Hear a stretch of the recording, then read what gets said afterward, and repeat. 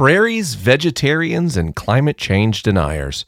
We're talking about climate actions on this week's episode of Ask Science Mike. You got questions, he's got answers. Even though he may not understand, he'll talk anyway. You got problems, he won't solve them. But he'll talk until he's blue in the face. Science, faith, and life. Ask Science Mike. Welcome to Ask Science Mike, the weekly podcast where I answer your questions about science, faith, and life.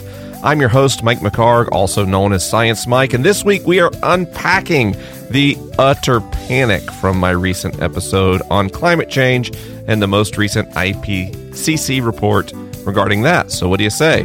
We'll do a podcast. Let's get it started.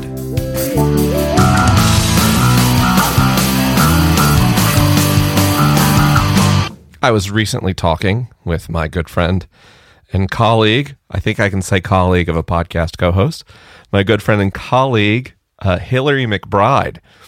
And we were talking about something that's come up on Twitter a few times. And that's why there's never been an Ask Hillary version of Ask Science Mike, like a special episode. So we're going to do that. We're going to do an Ask Hillary McBride, Ask Science Mike team up. So if you have questions that would be appropriate for a licensed and practicing psychotherapist and PhD candidate in the discipline of interpersonal neurobiology, or, Hillary has expertise in embodiment and eating disorders and psychology from an intersectional feminist perspective. If you have questions that you'd like to send to Hillary, just send them into this show like normal using AskScienceMike.com. But then just let us know that the question is for Hillary. We will put those together and pick the best ones and do a show. That show will come out when we have enough questions. So if you want to hear from Hillary sooner, send in a question sooner. And we'll do like we've done before with other folks. We did it Ask Pete Ends. That was lots of fun. Ask Bible Pete, I think we called it. So we'll do an Ask Hillary McBride episode. Also, I do want to let you know that we are just getting started with the Cosmic Campfire Online Book Club, which has been a lot of fun so far. We're just now entering into week one. You can still be involved in that, and that is pay what you want. So if you don't want to pay anything, you can pay $0, and that's fine. Or if you've got a couple of dollars to throw at us, we appreciate it. Really active community forming around that. And some of the discussions are so heady that I don't even know what people are talking about, and I have to consult research resources in order to decipher the conversation. But then other things are quite accessible and experiential. So I think there's something there for everyone who's kind of wondered about mysticism and science and what we do with faith now. You can learn more by going to cosmiccampfire.party. That's cosmiccampfire.party. And then on the events front, which you can see all my events anytime you want by going to AskScienceMike.com and clicking on events, you'll find that November 16th and 17th, the Liturgist Gathering is going to be in Minneapolis, Minnesota. I'd love to see you there for the Liturgist Gathering. We've been planning some new sessions and new topics because we know some of you have been to multiple gatherings. So we have new things planned for Minneapolis. We also will be in Nashville, November 30th to December 1st.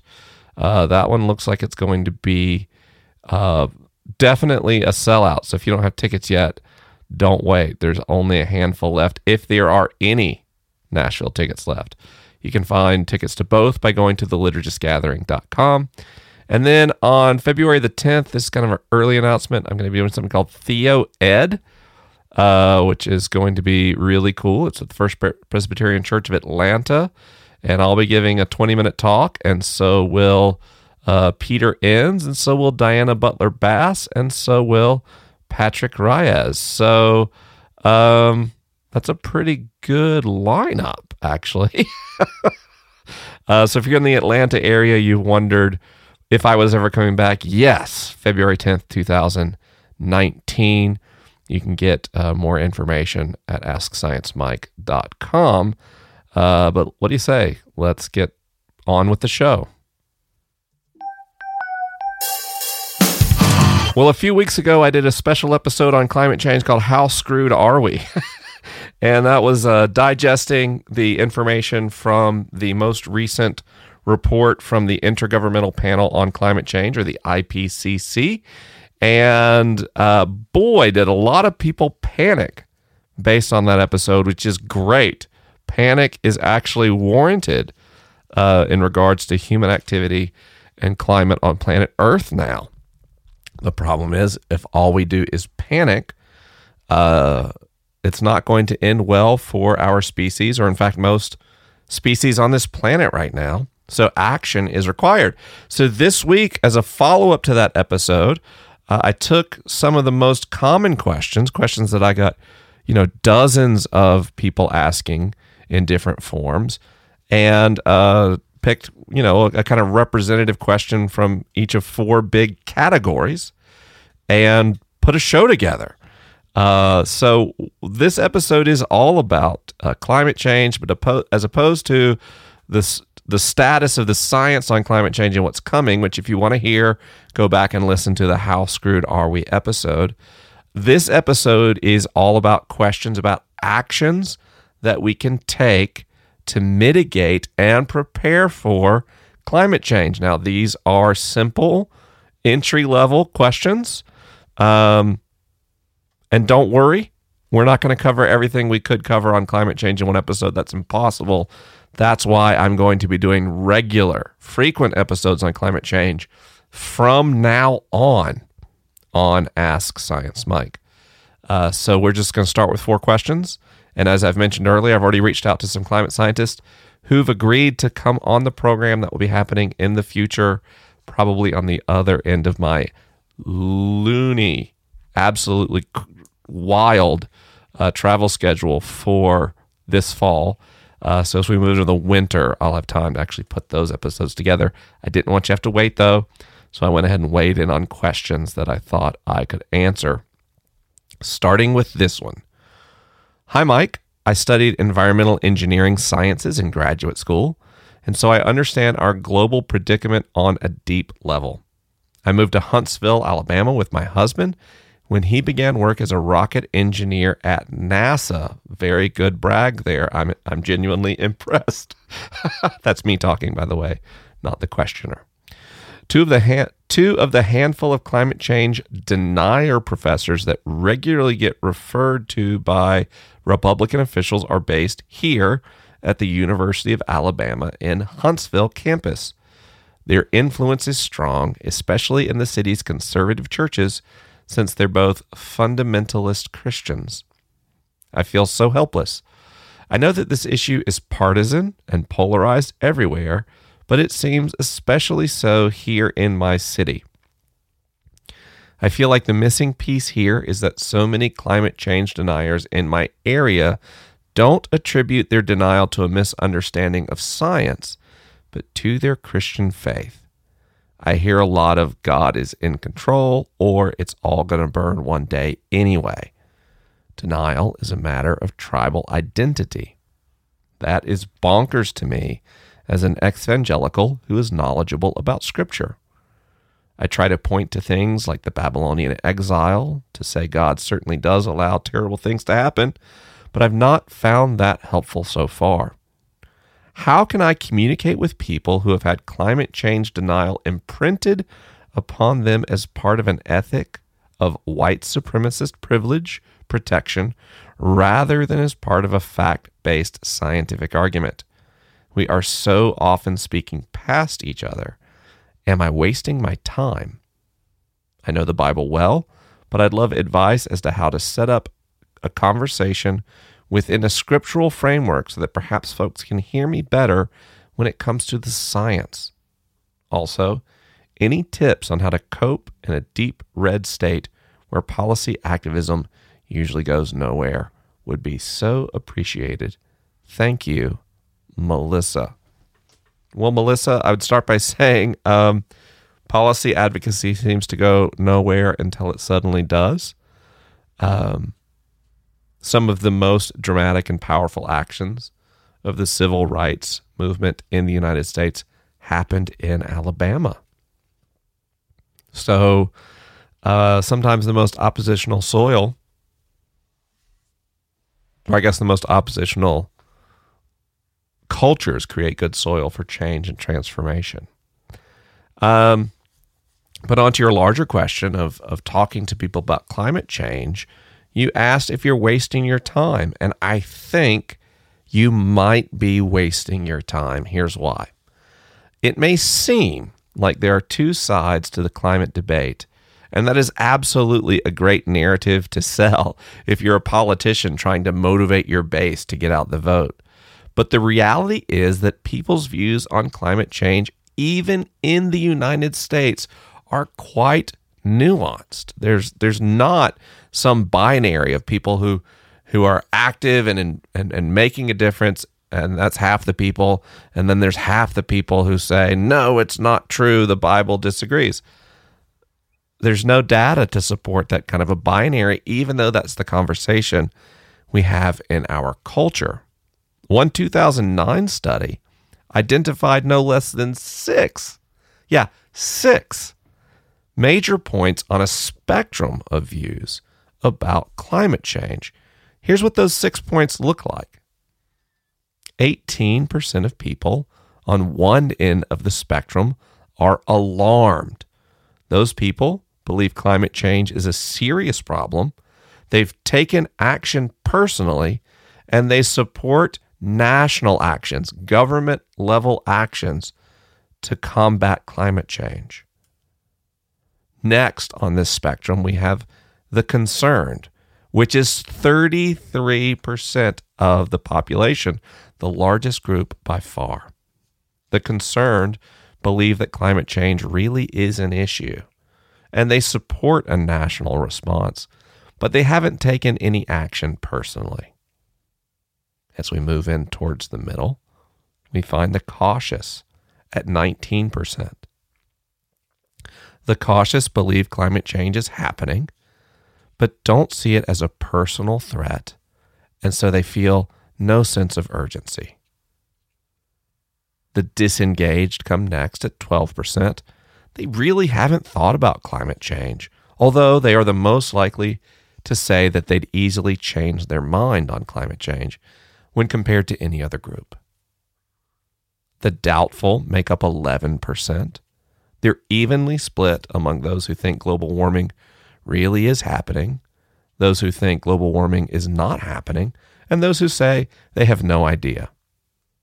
Many within this group believe that if global warming is happening, it's caused by natural changes in the environment, or in other words, it is not caused by human activity. And they believe global warming won't harm people for many decades into the future, if at all. And the doubtful say that America is already doing enough to respond to the threat of climate change. Finally, on the opposite end of the spectrum from the alarmed, we have the dismissive at 7% of the population.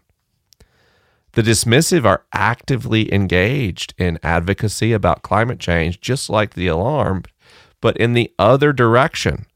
They either don't believe climate change is happening at all, or believe that the causes are non-human and unavoidable, and therefore oppose personal and national actions on climate change. The dismissive are the most likely to say that we can't sacrifice economic progress for the sake of climate change or environmental issues. And when you look at these 6 points along a spectrum, the alarmed, the concerned, the cautious, the disengaged, the doubtful, and the dismissive, you see that most of the conversation in our media, be that broadcast media, be that news media, or even social media, is happening between the alarmed and the dismissive. Then you see the doubtful and the concerned cautiously weighed in with less frequency.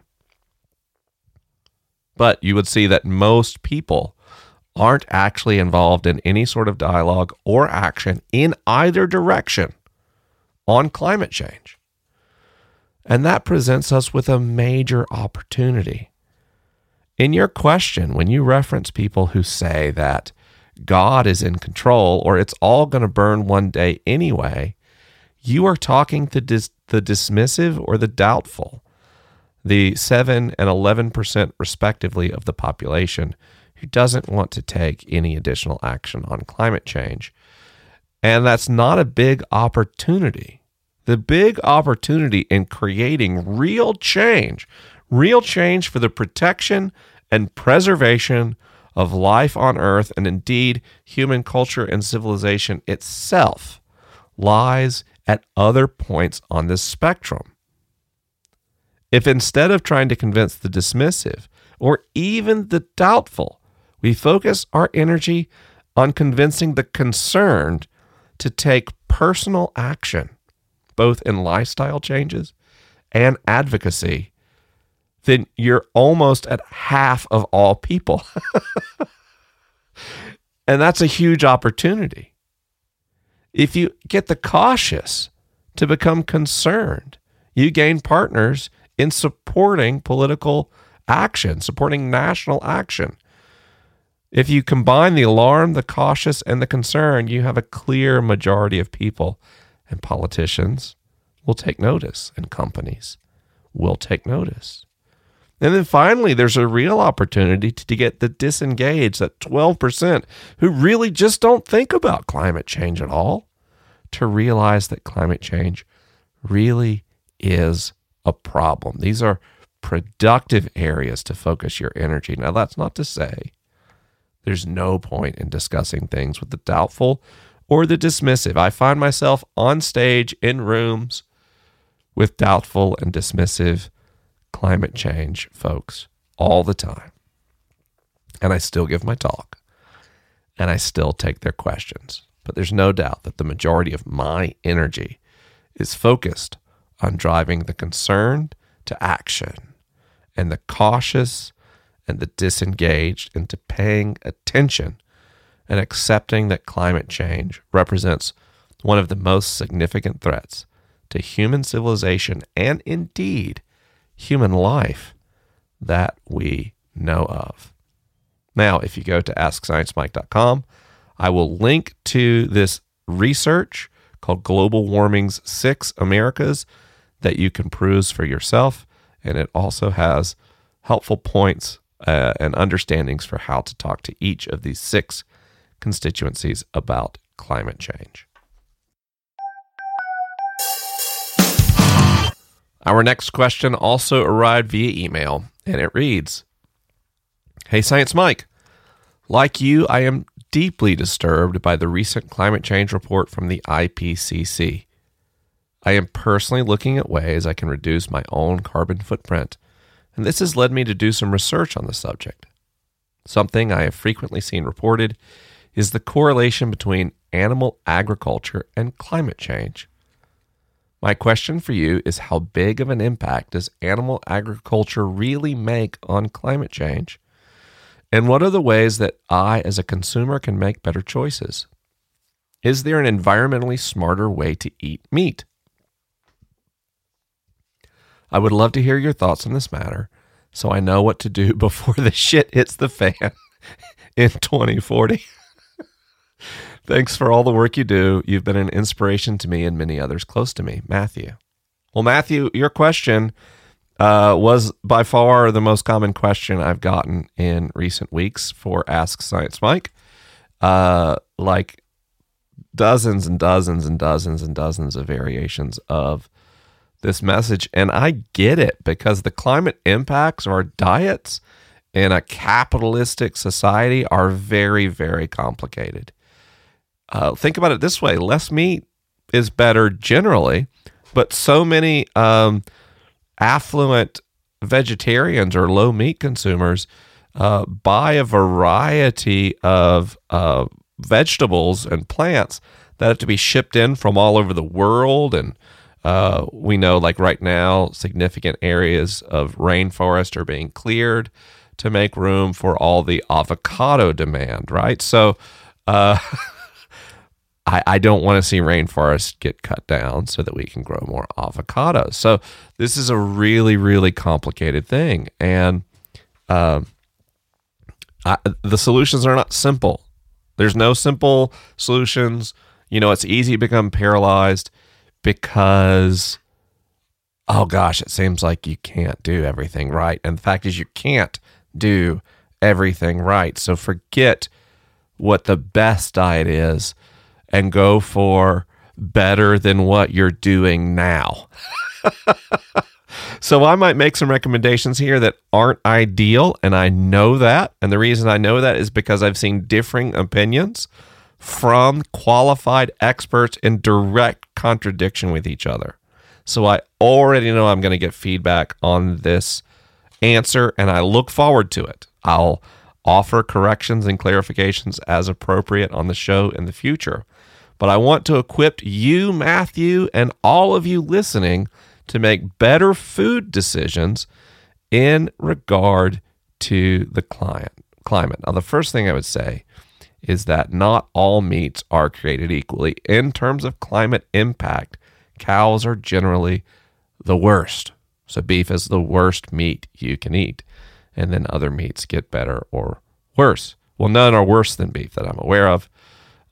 Anyway, so let's kind of look at 5 ways that you could structure your diet and look at what that does in terms of your carbon footprint. We're going to look, I'm getting this from shrinkthatfootprint.com.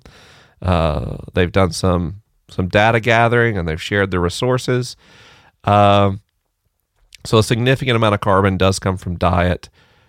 Now there's some debates on exactly how agriculture compares to transportation, for example, based on some methodological flaws in research.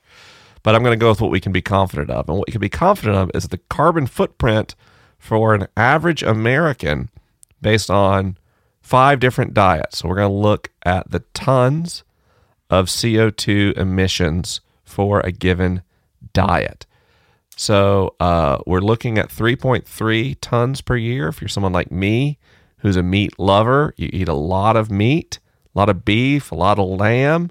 In fact, you eat more beef than any other meat. That's not me currently, but that was certainly me a few years ago. And if that's you, that's 3.3 tons of CO2 emissions per year. If you are average, an average person, it cuts to 2.5. If you eat no beef at all, but still eat other meats, 1.9 tons of carbon emissions, CO2 emissions. Vegetarians, 1.7. Vegan, 1.5. So you'll see what a big difference cutting beef alone makes to your carbon emissions. The jump from average to no beef is much bigger than the jump from no beef to vegetarian or vegetarian to vegan. And there's a significant jump from being a meat lover to an average consumer of meat. So one thing you could think about your diet is just moving one click.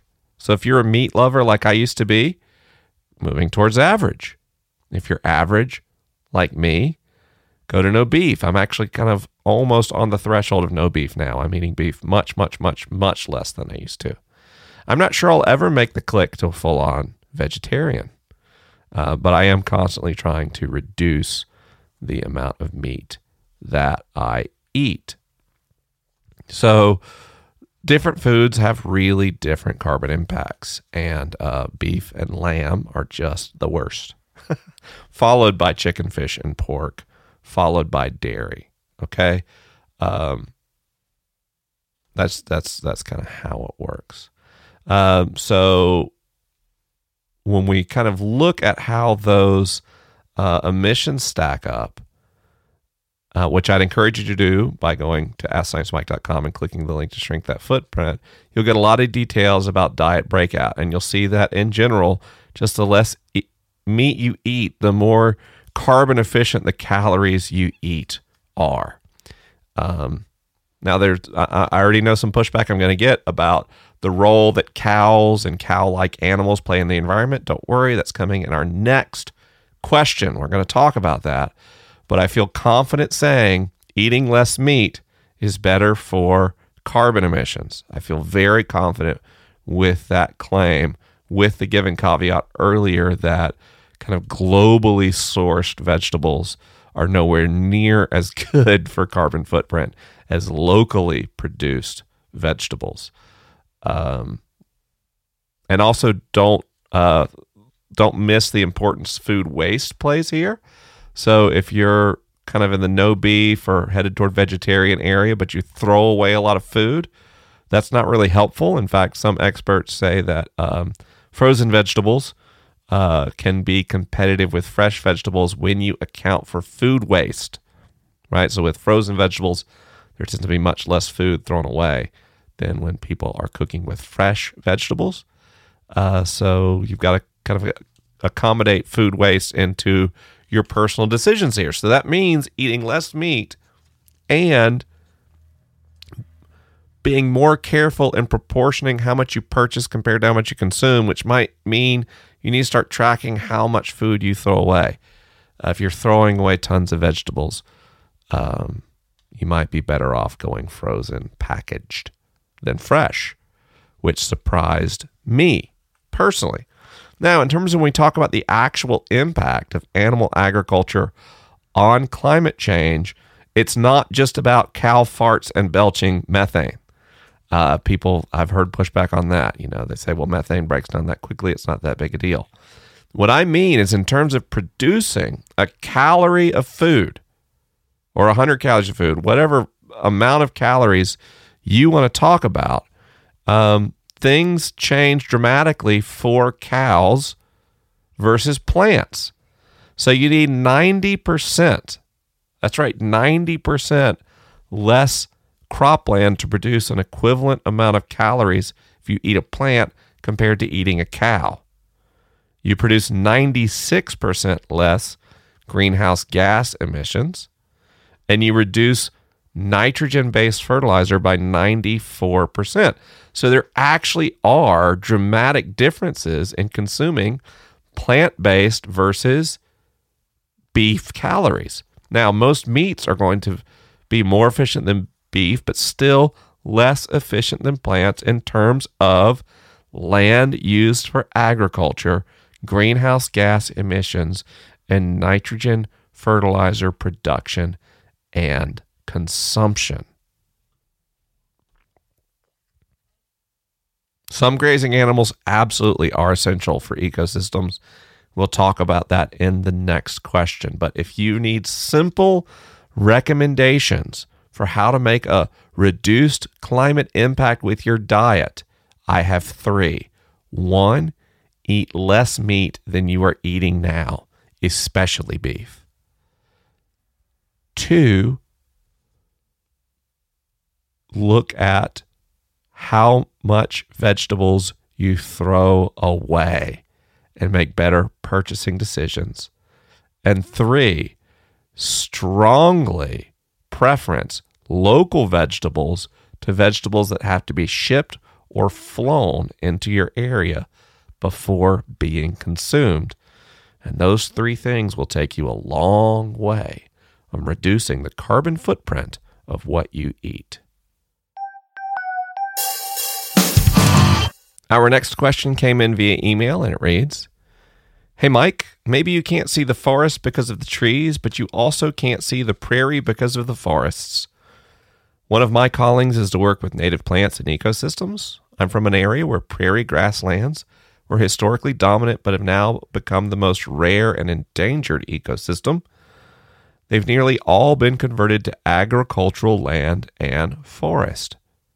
Prairies are actually the ecosystems with the highest potential for biodiversity in our area.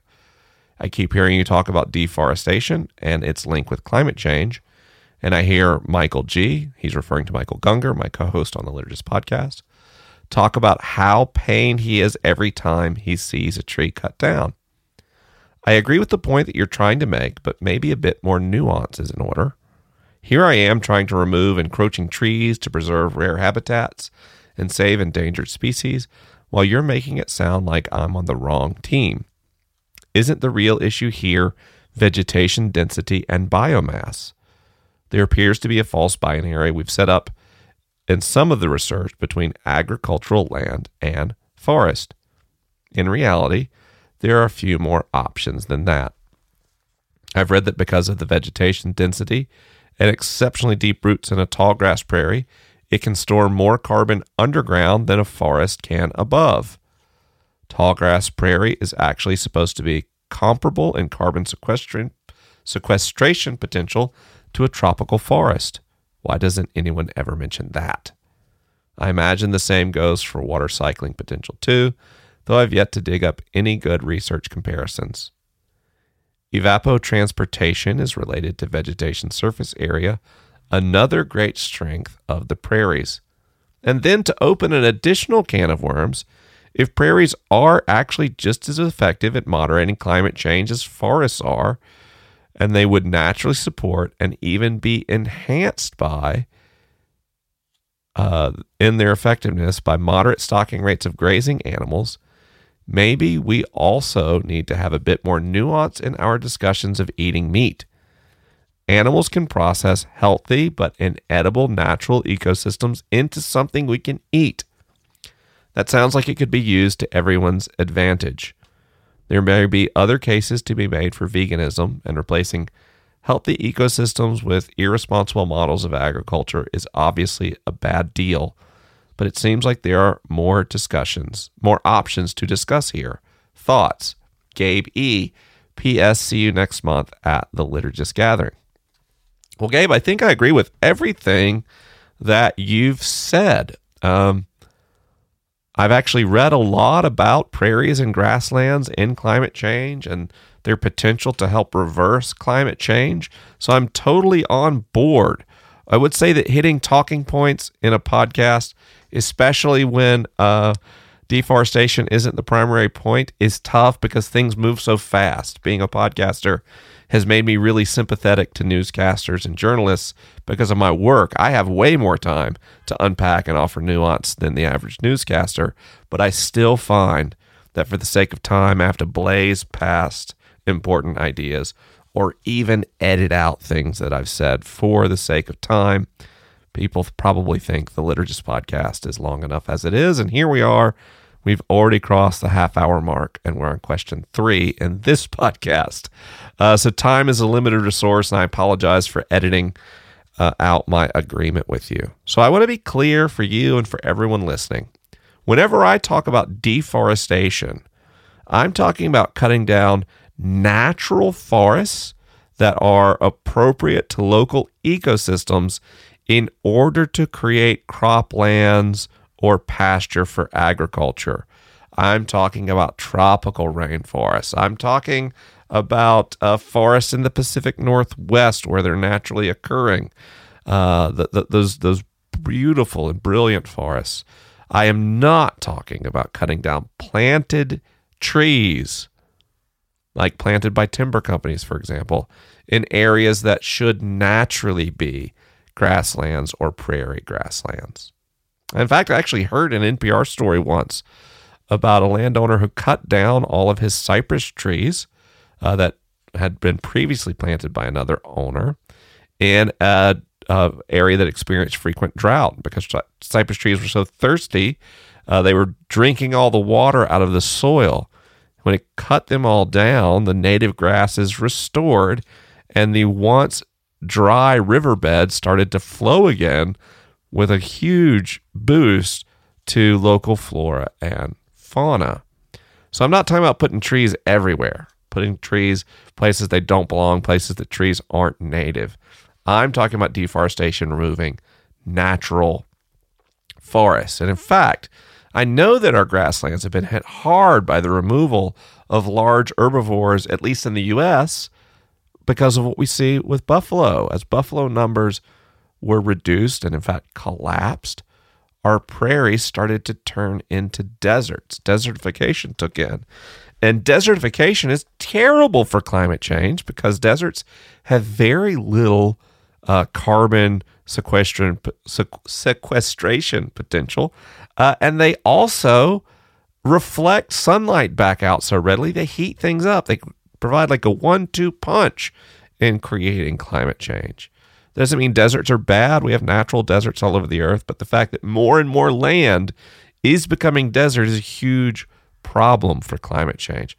So the solution is we need more plants, especially native plants. Now, whether that's grass or shrubs or trees depends on the local ecosystem and the local climate. As the climate changes, some ecosystems are going to migrate. This is not a simple thing of simply planting what used to be there 100 years ago. And then even when we restore local plants, they don't necessarily thrive without local animals to support them, including apex predators. When we restore native plants and native animals, it shapes the land in positive ways. When we reintroduce wolves into Yellowstone, we saw the wolves and also a resurgence of mountain lions and a resurgence of grizzly bears trim down elk herds. And then that brought back some critical trees like willow trees to the environment, which then grew the number of songbirds in the area. And we saw rivers start to go into old flow patterns because some beaver populations rebounded. Now, of course, that recovery is not complete. It may take more than lifetimes to recover because it's far easier to protect existing ecosystems than it is to restore them, which is why I talk about deforestation so much, but I'll make sure in the future to also talk about the loss of natural grasslands. And I still support cutting a lot of meat from our diets because for the protection of natural forests and, in fact, the protection of natural grasslands, we just eat too much meat. Our natural ecosystems anywhere in the world don't need 1.5 billion cows. Our natural ecosystems don't need 1 billion sheep or 19 billion chickens or 2 billion pigs.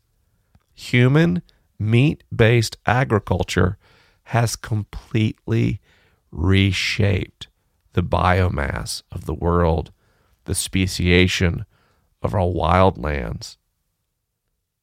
When we look at mammals on Earth, we find something remarkable. 60% of all mammals on Earth today are livestock used in human agriculture. 36% of all mammals on Earth today are humans, and 4% of all mammals in the world are wild mammals. So what I'm talking about, when I talk about cutting the amount of meat we consume, is lowering the number of animals that are livestock and increasing the number of mammals that are wild. Let's bring back buffalo, and maybe we can eat some of them, but let's let natural predators eat those buffalo, and in fact, eat more of those buffalo than the humans do.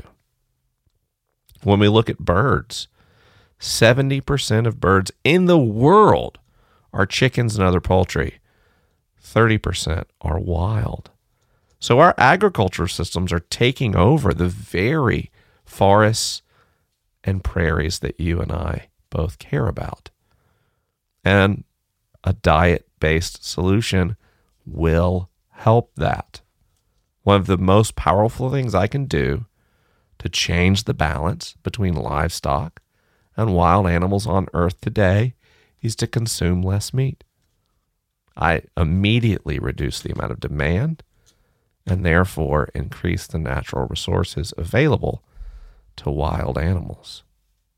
So when you hear me talk about deforestation, Gabe, I hope you hear and understand that I really do have a nuanced perspective.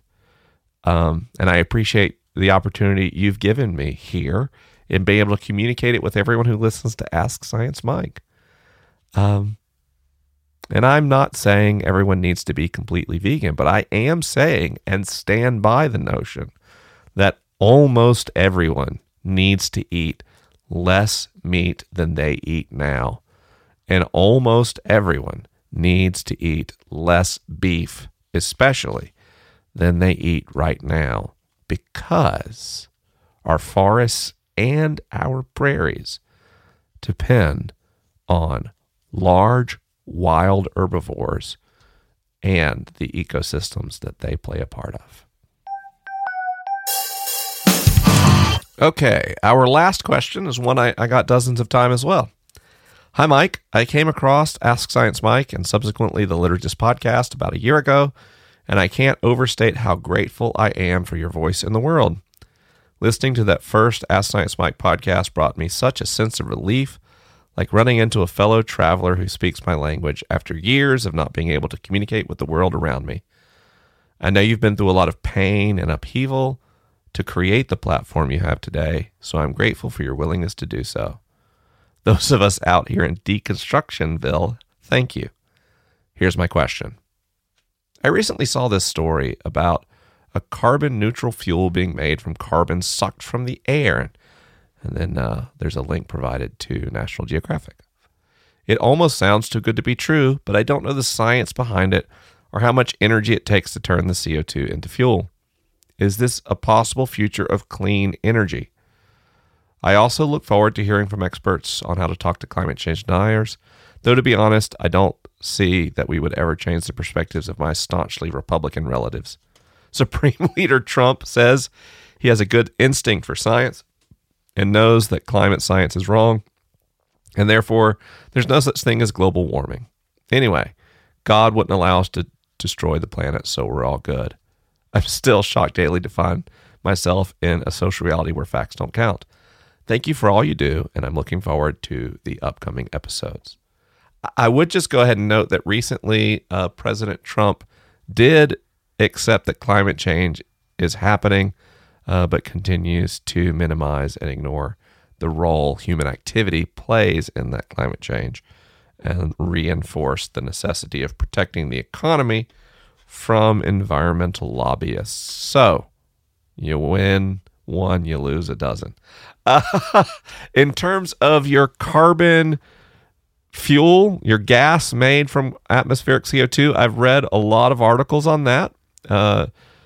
It is a completely valid process. It works. Basically, you're making liquid fuel like diesel or gasoline by capturing carbon dioxide out of the atmosphere and then combining it with hydrogen from water. Gasoline and all forms of petroleum are hydrocarbons. So the main ingredients are hydrogen and carbon. So they're getting those elements, CO2, from the atmosphere and pulling the hydrogen from the water. Boy, there's a lot here. That process takes energy, and one part of the process is very expensive in terms of energy, and that's performing electrolysis on water to separate hydrogen from oxygen. So in the limited trials they've done, they've gotten that energy from renewable sources, but if you scaled that up to the capacity to replace the carbon fuel that we pull out of the ground all the time, I don't know that you can get enough electricity from renewables to keep that process carbon-free and renewable. And if you burn coal or something to get the electricity for the electrolysis to get the hydrogen to make the fuel, well, hell, why don't you just keep pumping oil out of the ground? Now, assuming they have some solution to that problem, we also run into the problem that this fuel is not cost competitive with existing oil. It's just not, unless we put a tax on carbon emissions. They say is about $20 per ton would do. And they've, it's going through peer review, so that may or may not be plausible. I don't know. But an important thing to say is this would not be clean energy. It would be carbon neutral, potentially, given the caveat of where the electricity for electrolysis comes from. But it wouldn't be clean. You'd be pulling carbon out of the air, putting it into gas, and then putting it back into the atmosphere. So this could help us, get to carbon neutral. It could help us continue to use some existing fossil fuel infrastructure as we transition, and certainly rapidly recycling carbon in the atmosphere, I think is better than pulling it out of the ground and burning it and not sequestering it or recapturing it in any way. So this could be one piece of a transitional plan towards sustainable energy infrastructure, with a couple of big question marks around cost and where the electricity comes from. We already have a surging demand for electricity worldwide, and if we increase that further, trying to convert atmospheric carbon into gasoline, I just have a lot of questions here, and a lot of questions that don't have answers yet. So we need to watch this closely. We need to look at this cautiously. It's easy to get excited with these kind of blue sky technological developments. They don't always pan out. A lot of things work in the lab and then don't scale up to industrial levels. That happens all the time. So if this works and it really is carbon neutral, could be great, especially for the developing world. But this is not like an ultimate solution to the problems of carbon emissions and energy on Earth. This is at best a temporary Band-Aid while we engineer sustainable solutions to our global energy needs.